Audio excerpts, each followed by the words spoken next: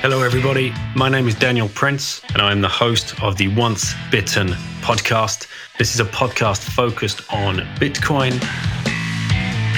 It's my mission to interview as many people as I can around the different aspects of Bitcoin and help people understand exactly what Bitcoin could mean for them and for their families and for their future. I hope you enjoy the show.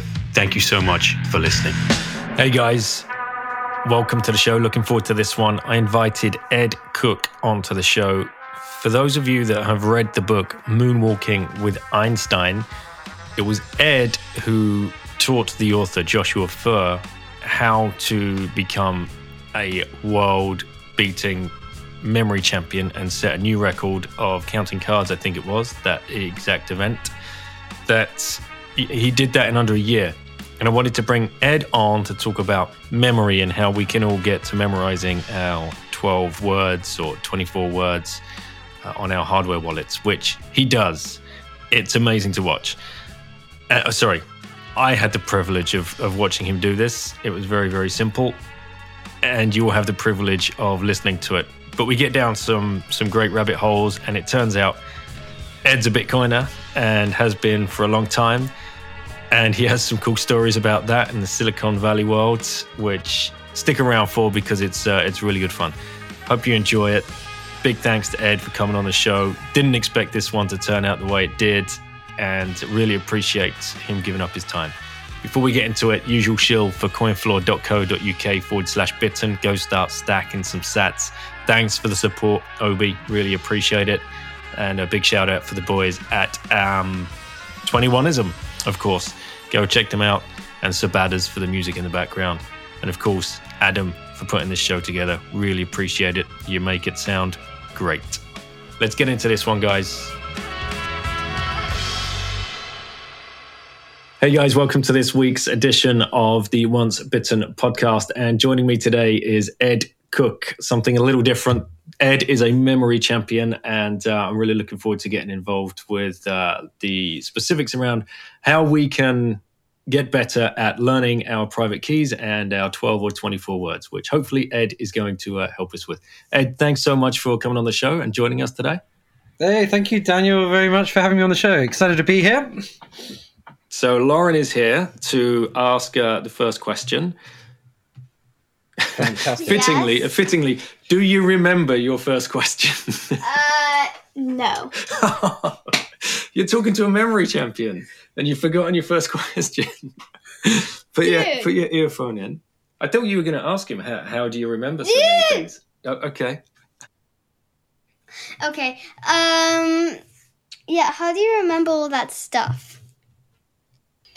So the funny thing about human memory is that we're all actually very good at remembering stuff we're interested in. And so, if you're really interested in a singer or you're really interested in a sport or whatever, you'll tend to remember lots of things about it. And, I've met loads of 10-year-olds in England who are obsessed about football, who can name every player on every team, every sports ground. They can remember what happened in all the matches. And there's about as much information in that as in a medical degree. And you're like, well, how have they learned all this stuff? And it's because they're fascinated by it and interested. And so memory techniques, the way they work is that they're like maneuvers or techniques for making stuff more interesting and making it kind of fit your brain better. So, if you want to learn a foreign word, there are techniques for kind of making the word super interesting so that it really clicks in your brain. If you want to learn a math formula and you find math formulas boring, there are tricks for making that math formula more boring. And that's basically how memory techniques work.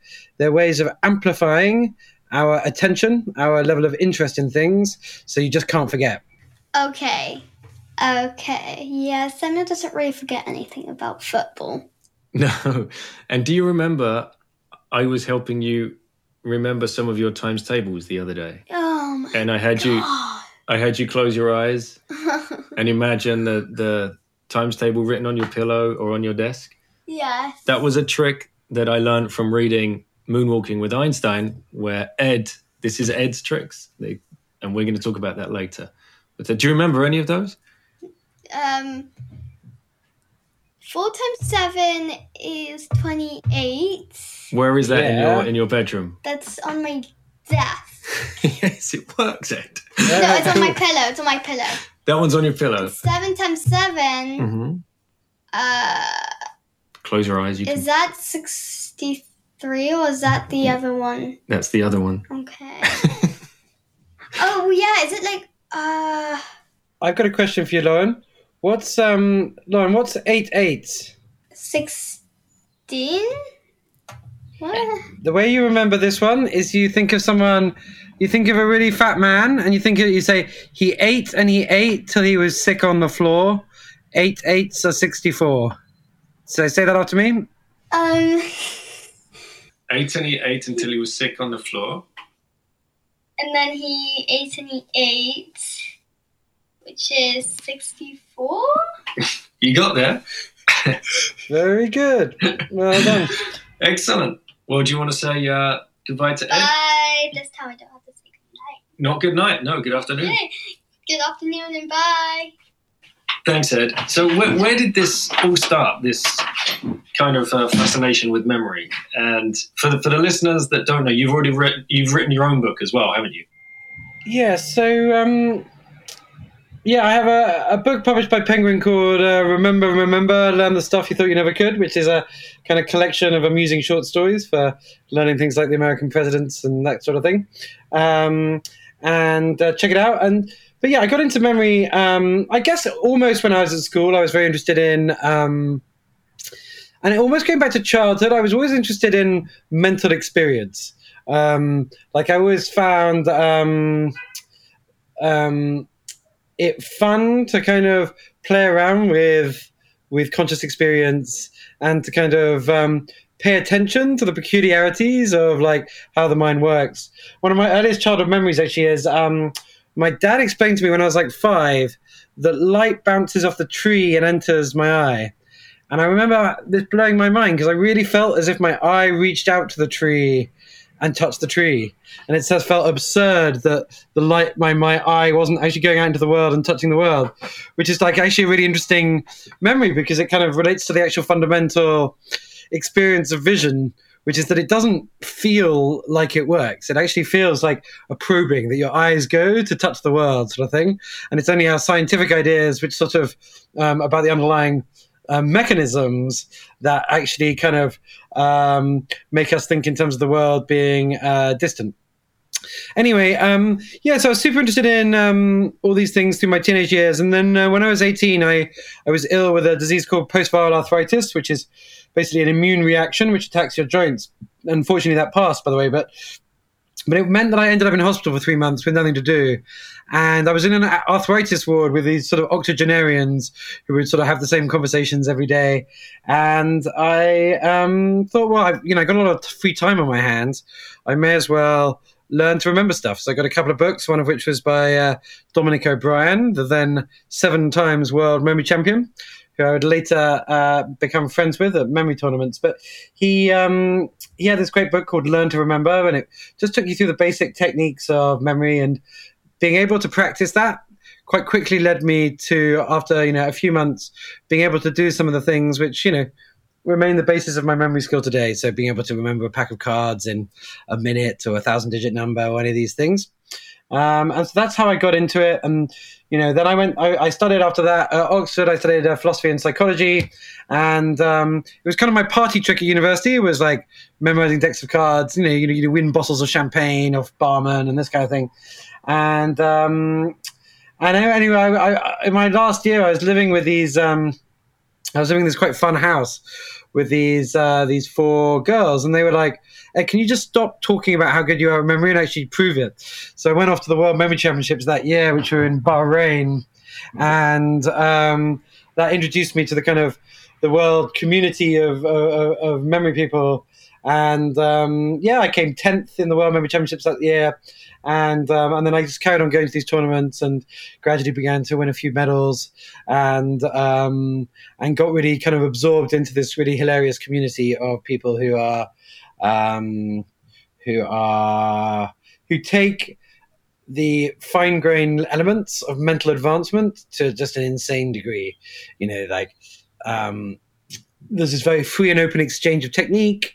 People practice ferociously for hours a day. And, over the course, since what's super interesting about it is that the world record for learning a pack of cards in 1990, I think, was 2.5 minutes.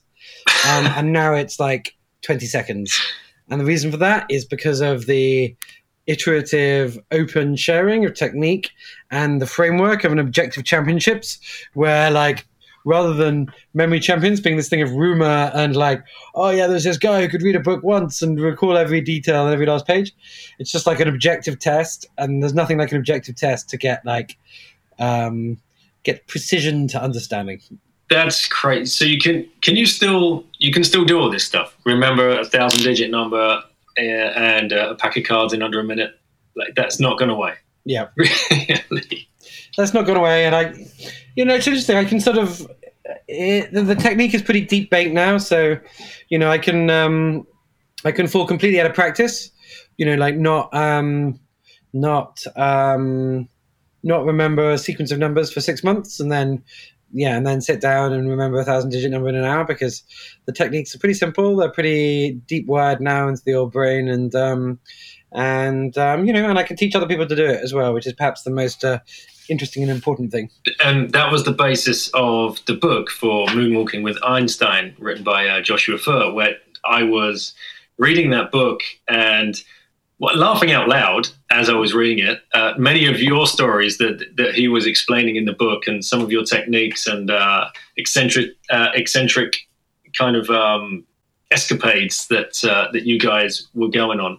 And you definitely seem to have drawn Joshua, took him right under your wing and pulled him into the rabbit hole of memory championships and coached him in a year to become the world champion of America.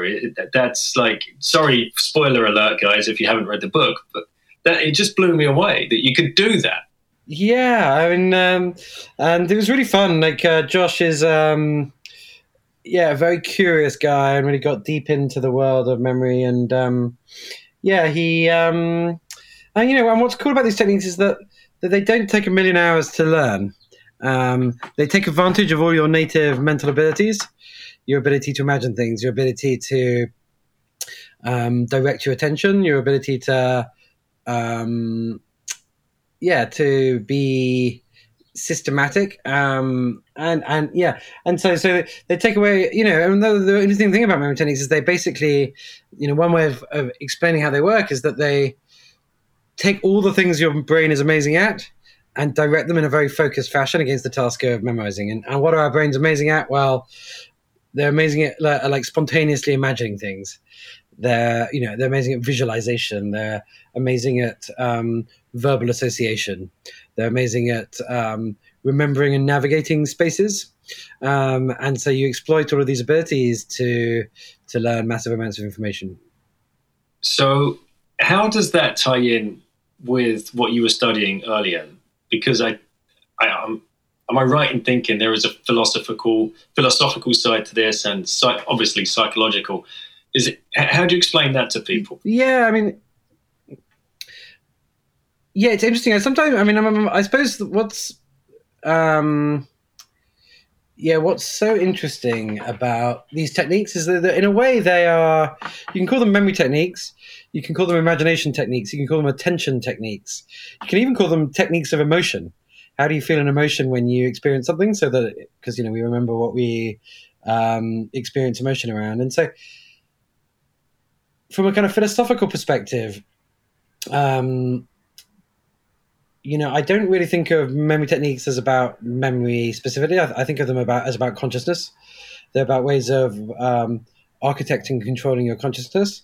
And what's so interesting is that, in classical psychology, all the different mental attributes are kind of separated out. You have like, oh, this is the perception channel, and this is the memory channel, and this is the language channel. But actually, the more you dig into the deep details of how the mind could function logically, but also how it is actually implemented, so to speak, in the brain, these things intermix. Like, memory is a part of every aspect of cognition. all of these new artificial intelligence models for language productions, things like GPT-3 and so on. These are all forms of artificial memory. They're all, basically what these systems do is that they sediment into their neural connections immense amounts of text. And because memory is creative and because memory is dynamic depending on the cue, how you prompt it, you can actually create a machine which sounds like it's a person talking very intelligently on a topic, just from memory. And that kind of gives insight into the extent to which our linguistic abilities, our imagination, our thought, these are all in their way forms of memory. But by the way, the same thing can be said in the other direction, which is that thought and language and so on are sedimented with memory and can't be understood without the connection there. So yeah, definitely the kind of,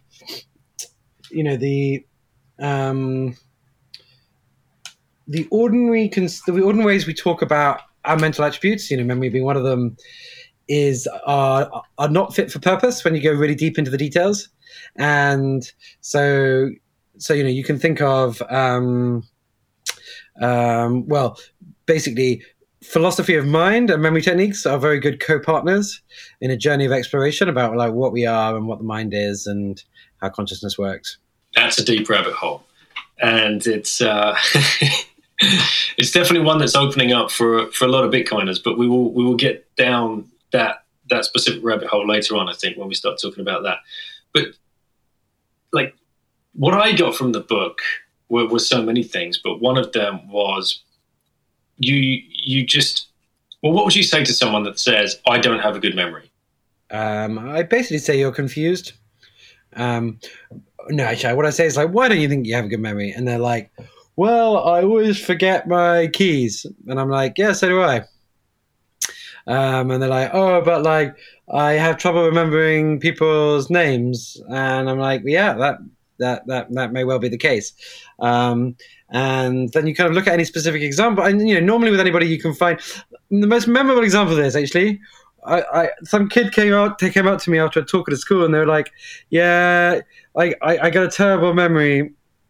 How can you help me?" And I'm like, "Well, you must be good at remembering something." And he was like, "Oh, I don't know, man." I was like, "You interested in football?" He's like, "No." And then he was like, "Well, I have memorized the Quran." And it was this Muslim kid, and I was like, "You got a good memory, dude. You just, you just need to recognize, and everyone's like this. Everyone has areas where they're really good at remembering things because of their interest. Like we began on this podcast, like because they're paying attention. And the vast majority of what people take to be problems of memory are actually problems of perception.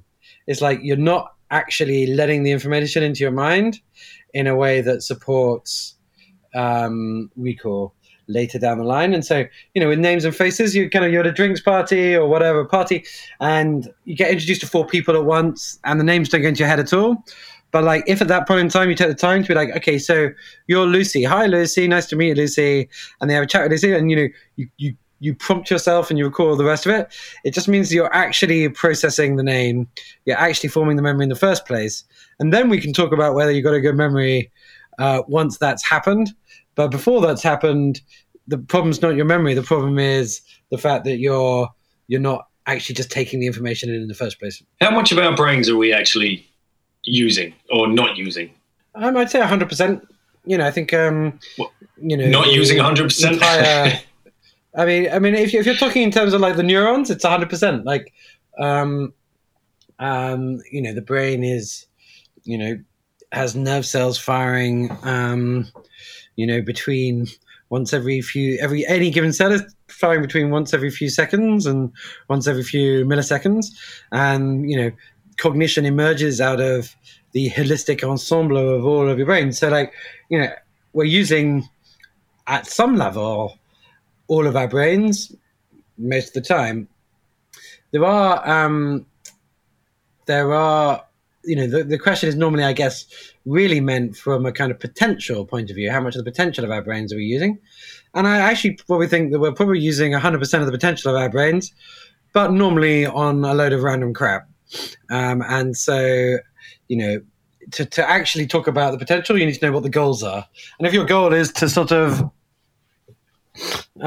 have a vast, to have hundreds of thousands of micro memories of things you've glimpsed on Instagram, that's one way of deploying your consciousness. And normally when we think of people being making the most of their brains, it's normally because an enormous amount of time and focus has gone into wheeling their brain through particular topics or productive activities. So, if you spend 3 hours one evening deeply understanding, say, Bitcoin, that can be a change in your brain, which then affects the rest of your life because you have a relationship to this fundamental revolutionary technology which you wouldn't otherwise have. And so, learning things is typically a good use of brain power. But again, we're always learning things. The question is, what are you learning? And are you learning stuff of consequence, or are you learning stuff of little consequence? And, we happen, unfortunately, to exist in a kind of an attention economy where, and this is, by the way, very natural, where a vast amount of our attention can be sucked into quite abusive stuff for the brain, Instagram is an easy target, but but also worrying about the future, or whatever. There are all sorts of cycles and patterns of thought which you would say are not productive. Anyway, I'm flying far from the original question, but the basic thing is everyone's mental abilities are there. Everyone's brain is 100% there and available to be used, and the question of making use of one's potential relates to one's goals, and actually kind of relates more to being deliberate about what the things you're learning are, rather than that stuff is getting learned. Yeah, for sure.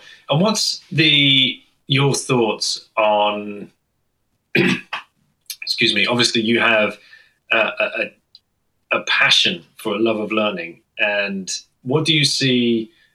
I've seen on both sides, my kids in a school setting and out of a school setting. And when they're out of a school setting, the learning just seems to take over.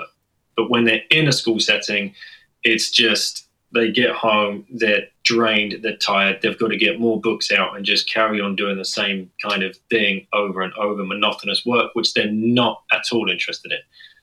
What do you see that, yeah. Did you have anything to? Yeah. So I think that, there's a general point, which is that, I'd like to make 2 points here. One of which is around the conditions under which we learn best, and then the second one is around the functions of a school.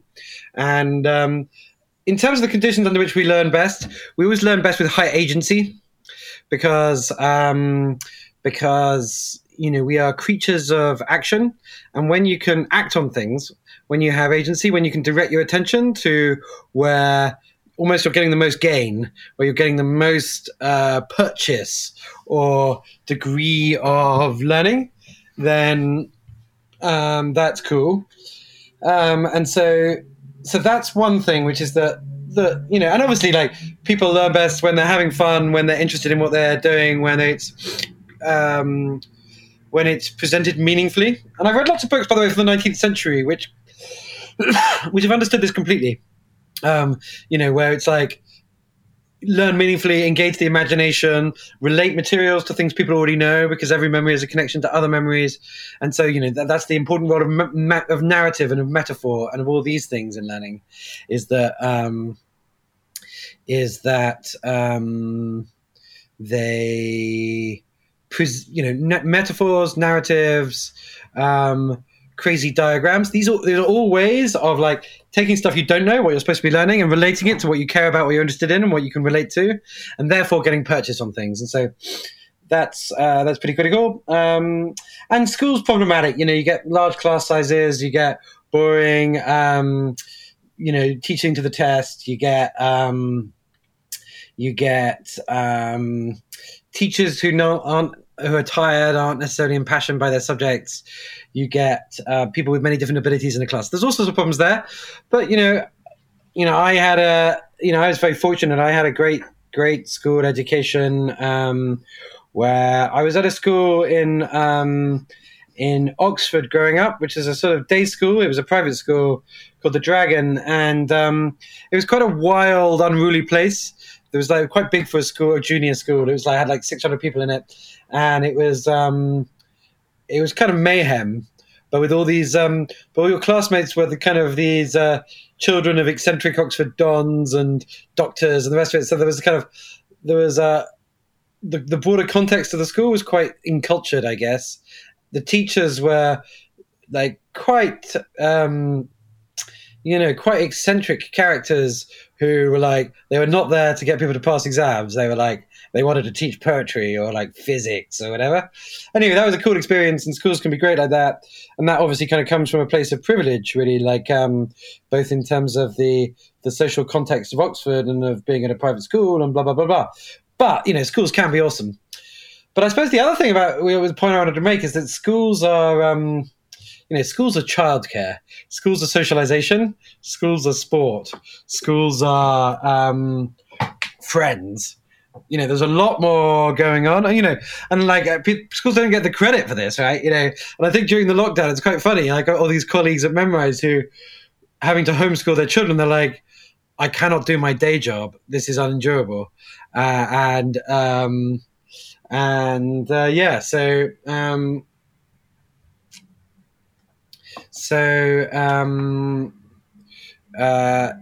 don't get the credit for that, but I got some thoughts. I'd love to actually create a school one day. I'm intending on doing so. There's a guy called Chris Edwards, who's a headmaster at Brighton Hill Community College, who I've been friends with for 10 years after I went to give talks in his school way back. And he's an example of like a headmaster who's got a bit of vision, got a lot of practical nous, is very, very passionate about the outcomes, is sort of is cogent and pragmatic in terms of the actual difficulties and challenges you face with, the communities you're part of, with the very, the very different attitudes, intentions, and purposes of the parents in the school, whether there are parents, whether the native languages of the people who come in, all sorts of challenges which you actually face in a real world school. But I do believe that it's possible to kind of create a, maybe a primarily online school that is just completely wicked and awesome. And I hope to do that in a few years' time. Well, excellent. I'd love to see that. I'll point you towards GalileoXP.com, which is definitely worth you taking a look at and learning about, because they're doing a great job. And that's where my kids are part of that. And I was part of the formation of that school about a year ago. So I'll happily talk to you about that. It's called Galileo XP. Yeah, Galileo XP. You said something there when you were talking about how we learn best, and you were referencing books that you read in the 19th century, and how you brought up crazy diagrams, and that jumped out to me because crazy diagrams to me now means memes. And we are in this world of memes. Memes seem to work best with people for capturing imagination, especially whether you're using Twitter or Instagram or Snapchat or whatever it is to get your message across. So that was very interesting, and I just wanted your take on that. If you had anything to say about the meme wars that we're currently in. Yeah, so I love TikTok as an example. So, and actually, I kind of like TikTok is almost like it's an absolutely ingenious piece of product design whose features are roughly this. Anybody can create pieces of content. The content are already in this extremely memorable format. They're short, they have music to them, they're emotional, and they're creative. So these are all marks of memory. And so anyone can create one of these pieces of content. And then the whole thing is a machine for discovering which one of those pieces of content is the most attention-grabbing, vibrant, interesting, memorable. And you can measure that by how many times people rewatch, how many times they share, how much, blah, blah, blah, blah. And so, yeah, it's a work of genius as a product. It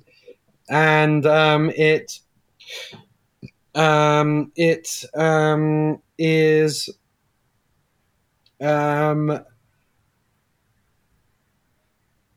Yeah, it's a work of genius as a product, and it basically forces to the top the most memorable, interesting things, and then makes that your feed. And so people go to TikTok, spend an hour a day because it's just like, this is highly memorable and interesting. This is highly memorable and interesting. And I've done tests on myself because it's on one of these infinite scroll feeds things.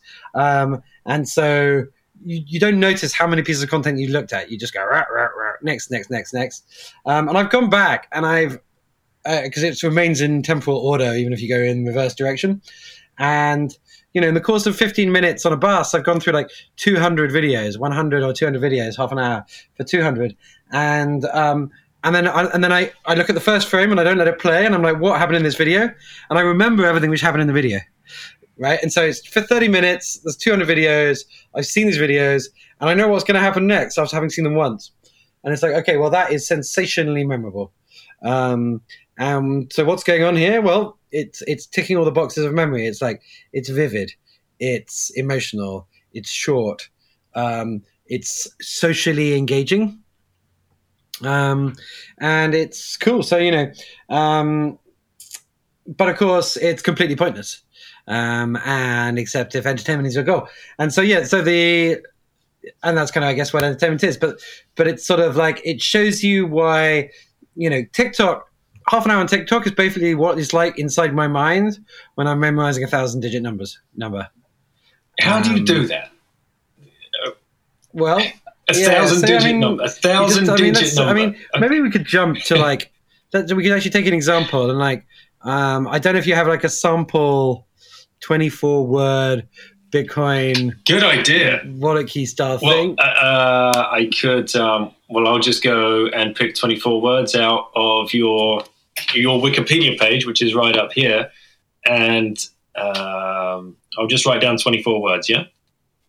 Or should we do 12? Okay, should we do 12 with the? And well, you can do 12. That's fine. Yeah.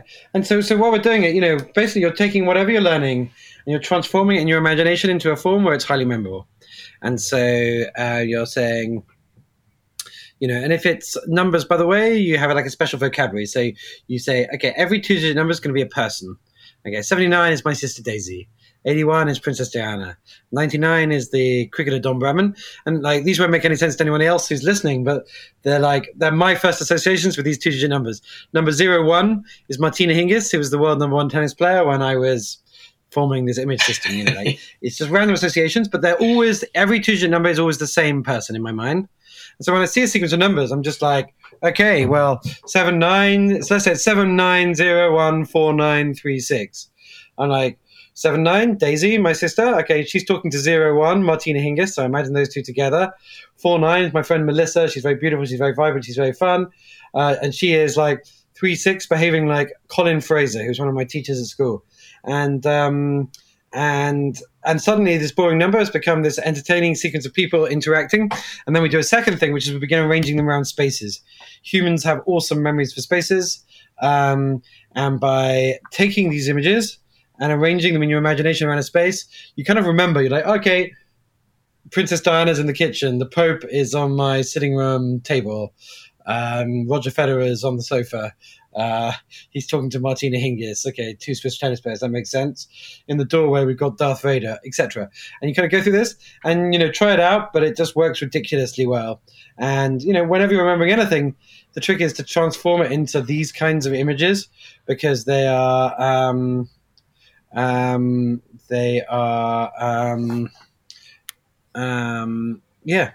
just inherently much more memorable. So who is number 69? I'm sure everyone would love to know. I can't say on radio who 69 is. It's a family show, Ed. So it's a family show. Okay, well then. But let's just say it's a memorable acquaintance. So the one number we started with was 88. I'm assuming there's what's in your mind for 88? Well, funny enough, it's not 2 fat ladies, which would be a natural one because that's a poker terminology for 88. 88 for some reason it's actually she would be astonished to hear this because I haven't actually spoken to her for about 20 years. But it's a friend from school called Ruth. And I don't know, whatever random reason, I just had an association between her and 88. Maybe she was born in 1988 or something. And anyway, and so yeah, so it's just my private repertoire of images. It's quite fun building this for oneself. How many numbers do you? These images. Are these just double-digit numbers that you remember, or do you remember triple-digit? Yeah, it's double-digit. I mean, at one point, I actually did a triple-digit system so that I could chunk the numbers, and rather than forming one image for two people, one image per two-digit number, I could form one image per three-digit number, and that would therefore give me 50% more speed. But that's a very advanced thing to do, and the only reason you do that is for a memory championship. Mm-hmm. And I'm kind of I'm not that took a hell of a lot of work, and it was very unwieldy. Yeah. I'd be like 883. Oh, who's 883 again? Whereas with a two-digit number, it's 10 times easier, and you never have to pause. So I can't even imagine how long does it take someone to read out 1,000-digit number. What I'm imagining now is at a championship. I mean, well, you'd be able to tell me in a second, but I imagine you guys at a championship. You're all sitting down. The pressure is on. Somebody reads out 1,000-digit number. And you're all trying to remember that 1,000. Do you have a certain amount of time to remember it, or is it who? Yeah, so the discipline where that happens is called the 1 hour numbers. And so you get given a number of arbitrary length, 3,000 digits thing, and you've got to remember as much of it as you can. I got to the point where I could remember. I used to try and get 2,000. I used to remember 2,000, but there'll be a few mistakes, and I get a score of 1,600 because it's quite a brutal scoring system. If you make the way they're lined up is that there's 40 numbers per line, and you get 25 lines per page. So that's 1,000 digits. But if you make one digit mistake, you get half points, and if you make 2-digit mistakes, you get 0 points. And so you could correctly remember 38 digits on a line and get the next 2 digits wrong, and you get 0 points. And so that's how you can try and remember 2,000 digits. Remember 99.9% of them and still only get a score of 1,500. So it really does optimize for kind of precision memorization.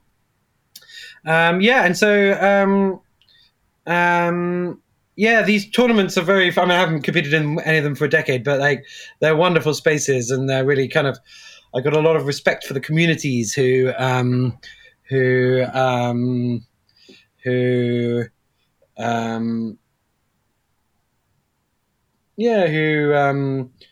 share in this open objective setting and are willing to put themselves on the line to test and advance the cause of learning. Yeah. That's crazy. Okay, so I've got 12 words written down, which I've just pulled out at random from an internet page, from your Wikipedia page.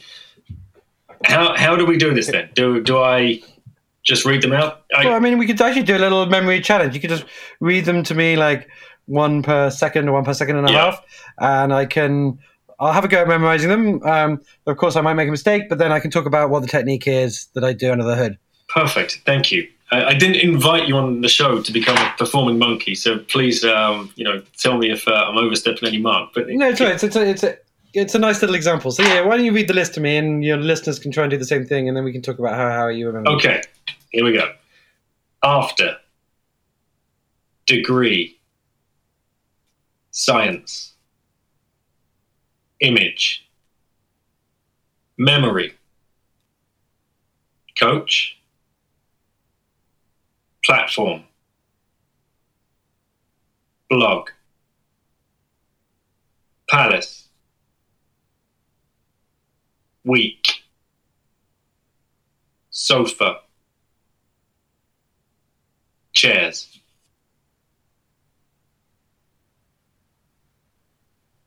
Okay, cool.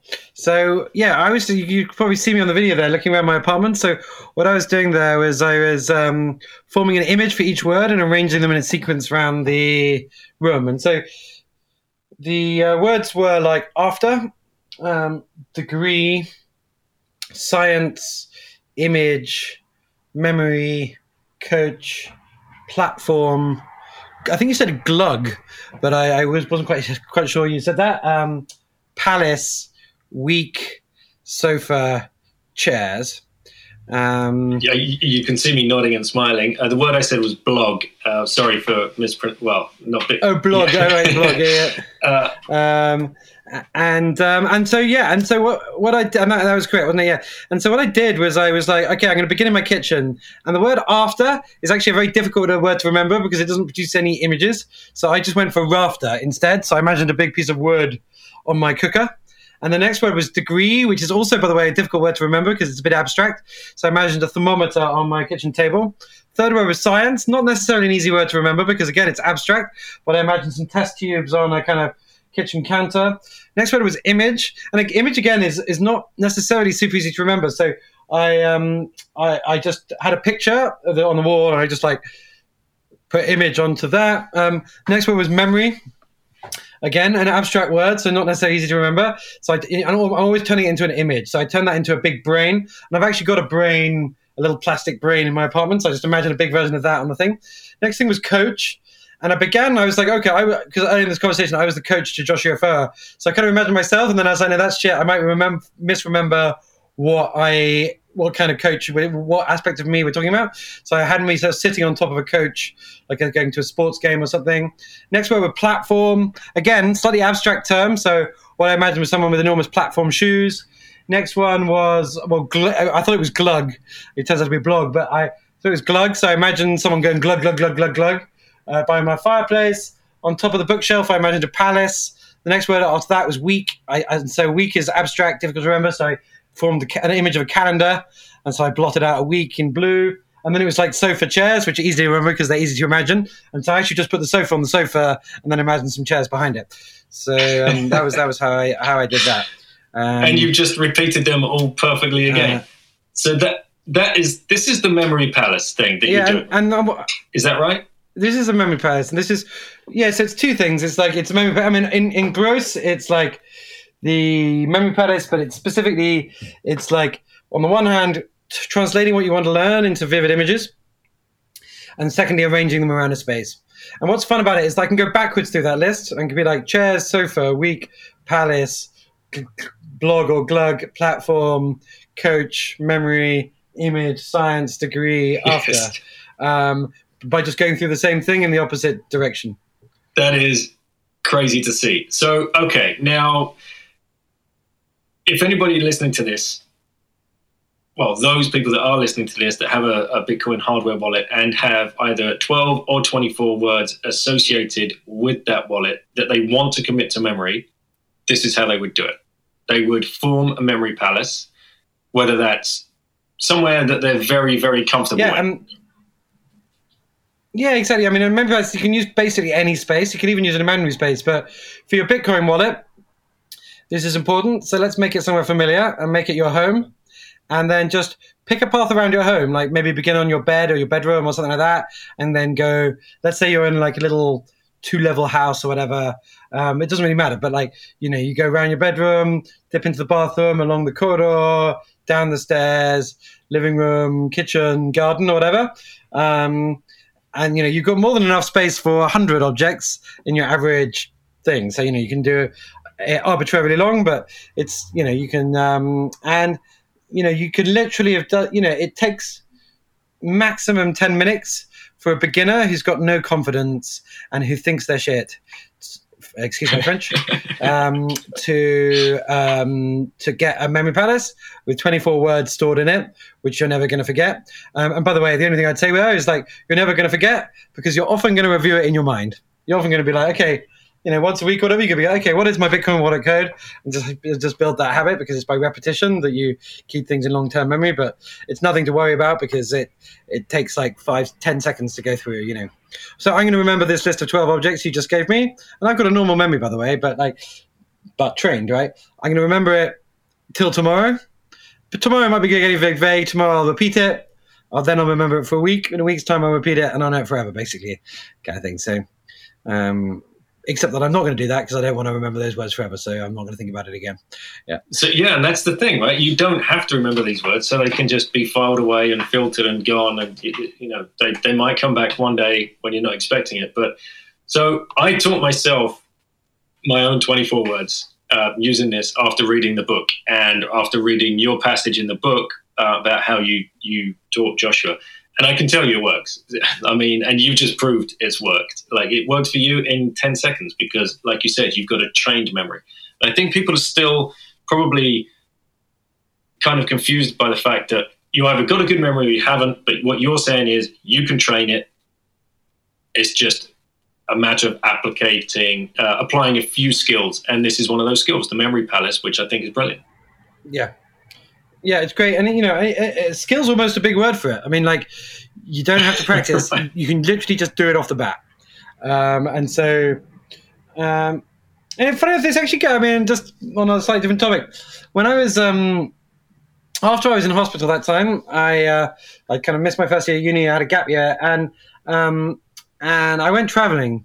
And I really wanted to, I'm very bad with objects. I'm always like, I suppose I'm a kind of, I have a deep need for freedom at some level.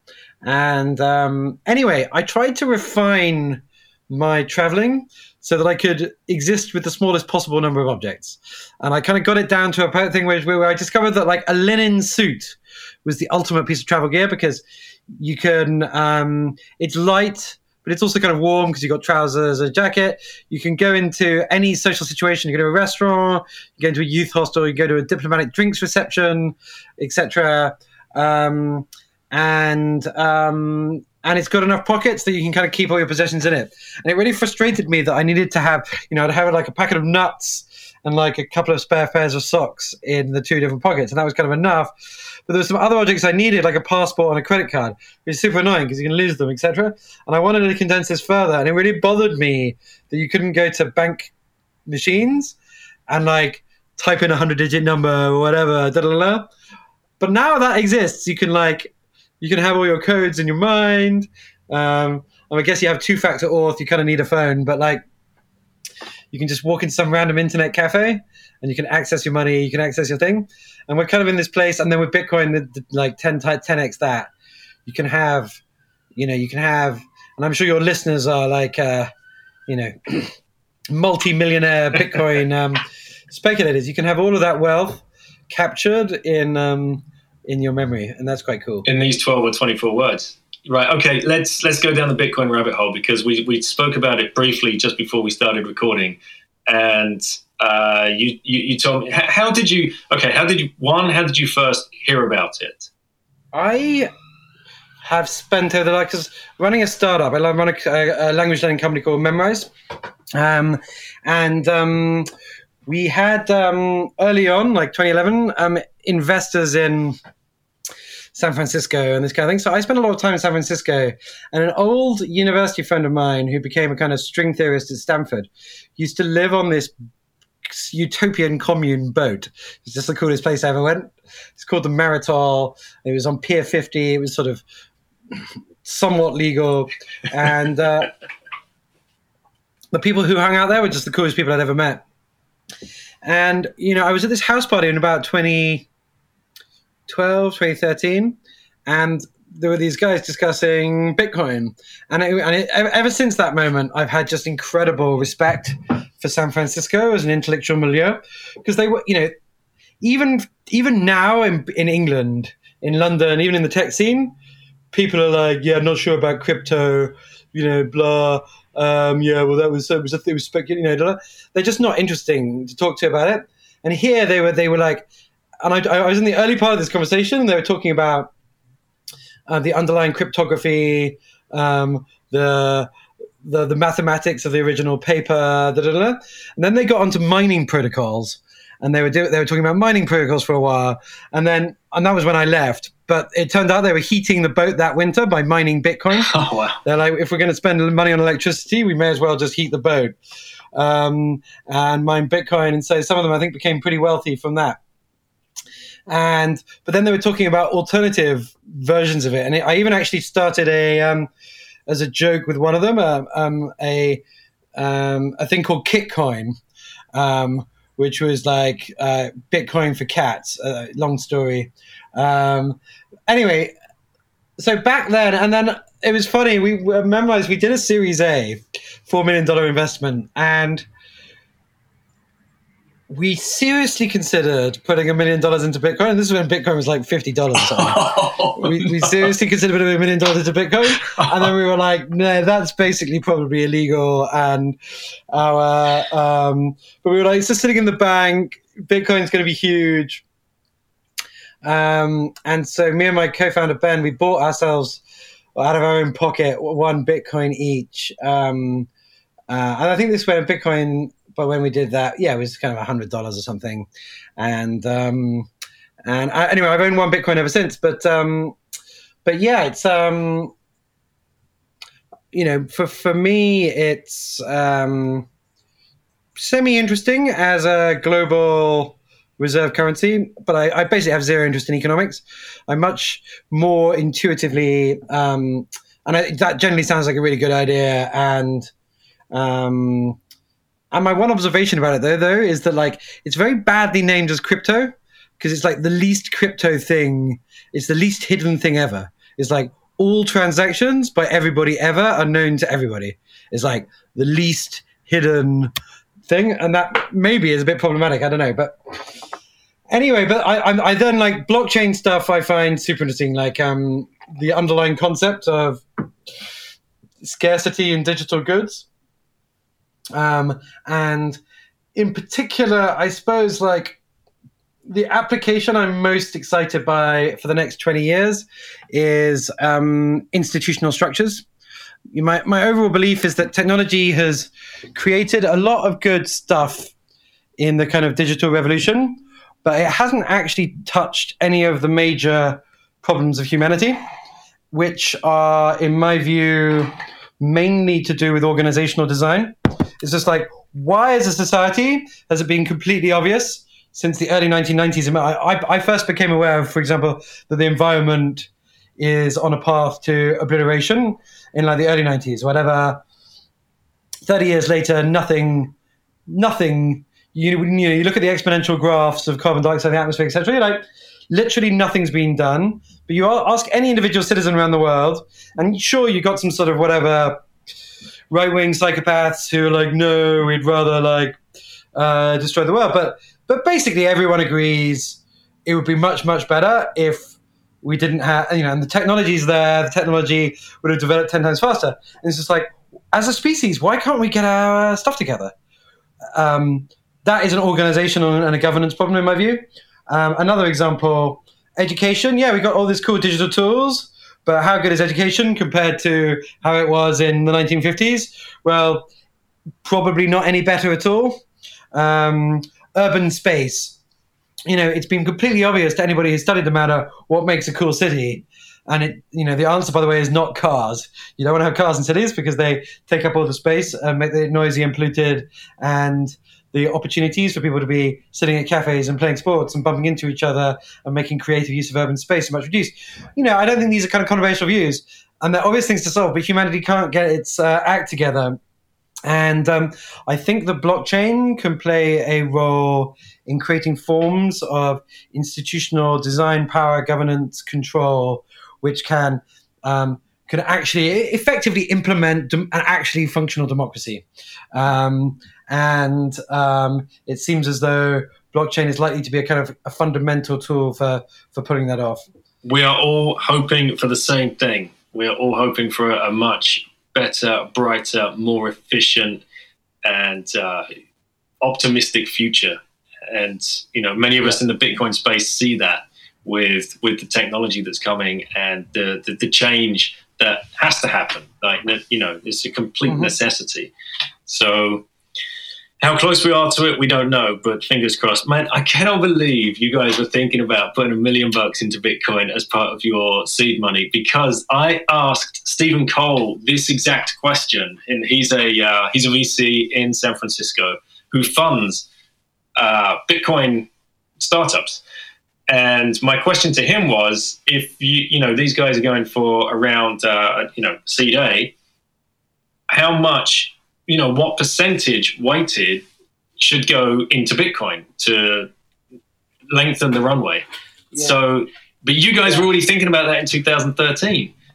That's amazing. I went on a Bitcoin startup. Yeah. But yeah, it would have been a fantastic board meeting. It's like, okay, guys, do you want to hear the good news or the bad news? It's like, well, the bad news is we're not profitable and we haven't hit our growth metrics. And we've got another piece of bad news. It's like we have been extraordinarily financially irresponsible and put the funding round into speculative assets. Okay, thanks. You're fired. What's the good news? It's like we have I'm trying to do the calculation.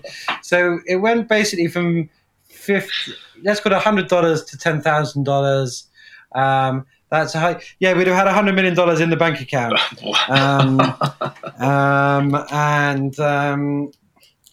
Instead, in the crazy story of startups, $1 million, you can lose 6 months to like a minor, boring product decision or wrong hire. But anyway, that would have been funny, but probably in the grand scheme of things, it was correct not to put company money into a speculative asset. Well, to let you know, you might already be aware, but companies have started doing that now. It's certainly in the private sector. It's been going on for longer than we ever imagined. And just last month, MicroStrategy announced that they had $500 million on the balance sheet, sitting there burning a great big hole in itself, and they moved $425 million into Bitcoin in September. Are you serious? Yeah. Wow! And what's the company? MicroStrategy, and the CEO's name is Michael Saylor. And you'll be able to find. He's been on many of the Bitcoin podcasts. Hopefully, he shall be coming on in the next month or so to discuss that move. Great. But that will be now the first of many, because this will now open. I mean, every boardroom now has to be talking about this. So this is crazy. Yeah, I mean, it's rare the company which has significant money on their balance sheet, right? Yes. So any venture-backed company is like, you have these phases immediately following a funding round where you've got a load of money on the balance sheet, but you're investing that money in growth, you're investing that money in the team, in the product, etc., in marketing channels, and so. And the real value of creating is your own company, right? Otherwise, the investor would have just invested in Bitcoin directly, But there are companies, the kind of the tech titans, Apple and Facebook and Google. I think Apple at one point had about $200 billion, didn't they, in unrepatriated cash. Google normally sits on 50 billion. They probably have to ask those just questions. 1% of that, right? That's really anyway. That's what the community, the Bitcoin community, are very excited about at the moment. Let's talk about Memrise, because I use it. It's a great product. What is Memrise for those people that are listening and might not have come across it or don't know what it is yet? Yeah, so Memrise is a language learning app, kind of iOS, Android, and web, and it basically puts into an interactive language learning game or world everything I know about learning. And so it's got all of the memory techniques of spaced repetition, testing, vivid imagery. It makes big use of short videos of native speakers in context, which are memorable, which teach you the accent. We talk about helping people learn stuff, like memorize stuff, immerse in it, experience that language as it's spoken in the real world, and then begin communicating in it. And actually getting into practice in that language. And the long-term vision is very much that it's a world, right? It's a place where you go speak a language, you can interact with people, you can immerse in language content. We've had about 50 million downloads. We're a team of 80 based in London. We won Google Play's App of the Year in 2017. I think we've, I don't want to be too boastful, because we actually have competitors who are better known, but I think we've done the vast majority of the innovation in the language learning space over the last 10 years. It was our 10-year anniversary actually on Thursday. We had a big online party. It was quite cool. With users from around the world, by the way. It was so cool. We had users from Kazakhstan and Madagascar and Brazil and Saudi Arabia and Japan, and all these people were just coming to hang out. It was amazing. But yeah, it's check it out. You can download it on the App Store. It's kind of freemium, so you can get quite a lot for free. And then there's a subscription tier if you fancy it. And we've articulated over the years our vision in different ways, but one way which I'm very passionate about is like, help everyone discover the genius of their mind. I really do believe that, like, just by dint of the obvious fact that everybody speaks their own first language fluently, this ability lies in everybody. I taught multiple people to become super high level in memory. I've seen people interact with the app. Anybody can basically become a learning genius, and it doesn't require that much more than like using the app and a bit of enthusiasm, and you're kind of there. 10 years. At what point do you stop becoming a startup? It's a question which I have been posed like by my sisters. I got 4 quite funny sisters, and they're like, Ed, you've been doing it for 10 years. I don't think you can keep calling it a startup. And I was like, no, it's a startup. Why is it a startup? And then you think of various sort of definitional things for startup. Oh, it's a startup because it's on a growth trajectory. Like it's we got 50 million users, going to get to 500 million. And it's a startup because that's the mentality. It's a startup because that's what you call these things. But yeah, there's also a benefit though to say, actually, it's a business. We got a business. We make money. We pay our own bills. We're kind of we've got a community of stakeholders among our learners, among our investors, and so on. But basically, I think once we go public is probably when I will get into the habit of saying, okay, we're a business now. Is that on the cards, do you think? I reckon. I mean, these things are very unpredictable, but the aim would be in 3 years' time, something like that, get the company in a position where it could go public if it wanted to. Yeah. So if there's anybody listening here that wants to give Memrise a go and really enjoy it and then want to start paying the premium, is there going to be an option for these guys to start paying in Satoshis? Oh, great question. Well, I believe that on that's a great question, and the answer, frankly, is no. Although you can pay via Stripe, and I believe on Stripe you can pay with Bitcoin. So that's how I would edge that one in. But it's this could be a nice way for you guys to start. Why are we not doing that? Yeah, I'm going to get onto my product managers. Guys, what the hell? What the hell? You need BTC Pay Server. They'll be able to help you out, and you can start accepting Bitcoin. And this will be a nice way to start getting Bitcoin into your treasury. I love it. And that allows us to sort of speculate on Bitcoin without like redirecting investor funds. Yeah, great. And that's an easy one to get past the board, right? You don't need to say, we're going to go into this speculative asset. What we need to do to grow our user base is to start accepting a currency such as Bitcoin. Great. There you go. There's the pitch. Daniel, if nothing else, I will take that as my action item following this very enjoyable chat. It's been so great to have you on, and really appreciate you teaching us how to remember these words in such an easy manner and giving everybody the inspiration to go out and start, paying more attention to the skill set that they probably have been paying no attention to. So very, very big thank you, mate. Thank you for coming on. Hey, my pleasure. Thank you ever so much.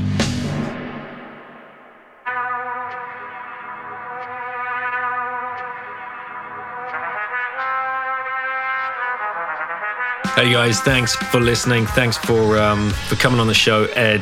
I hope you get to listen to back to this one. And it was a great, enjoyable show. Really, really opened, I hope, many people's ears and eyes to the fact that they can commit these words to memory. It's not about having a bad memory and falling into that trap of believing you have a bad memory. It's this basic technique, the memory palace. Wherever you grew up in your home as a kid or whatever, the house that you're living in now, there's somewhere that you are intimately knowledgeable about and remember a great deal, and can start just placing those words in specific places as you walk around your house. It's a brilliant technique. I've used it. It works. I recommend it highly, wholeheartedly. So go do it. Go dig your words out. Go learn them. Go commit them to memory. So you have a brain wallet. You have a paper wallet. And you might even have the Cold Card steel plate somewhere. You might have a multi-sig setup. Let's start getting serious about this stuff. and you can remember the words, and then you're done. It's amazing. So I hope that was of some value to you guys, and please reach out to Ed on Twitter and interact. I'm sure he'd love to hear from the Bitcoin community. He's one of us. What a brilliant story. I love those stories about the early days of Bitcoin and the potential of trying, even considering back in 2013 of putting some of their startup seed money into Bitcoin. Wow. What a great story, and heating the boat as well with mining rigs. There's so many golden stories out there just waiting to be unearthed, and meeting someone like Ed who's built such a great company like Memrise, go and check it out. It's free to download on the App Store. Go and have a mess around with it. It's great. And let's hope that they start accepting Bitcoin. How cool would that be? That would make me so happy, that if there was an announcement in a few months' time of Memrise now accepting sats as payment via BTC Pay server or somebody else, that would be so amazing to have been a part of that little seed or suggestion. So Ed, thanks again for coming on the show. Really appreciate it. Guys, you know what to do. Go start stacking some sats. Go head over to coinfloor.co.uk/bitten or swanbitcoin.com/1bitcoin/once-bitten, or go and check out @FriarHaas on Twitter to get his list of all of the Bitcoin-only companies that are helping you stack sats.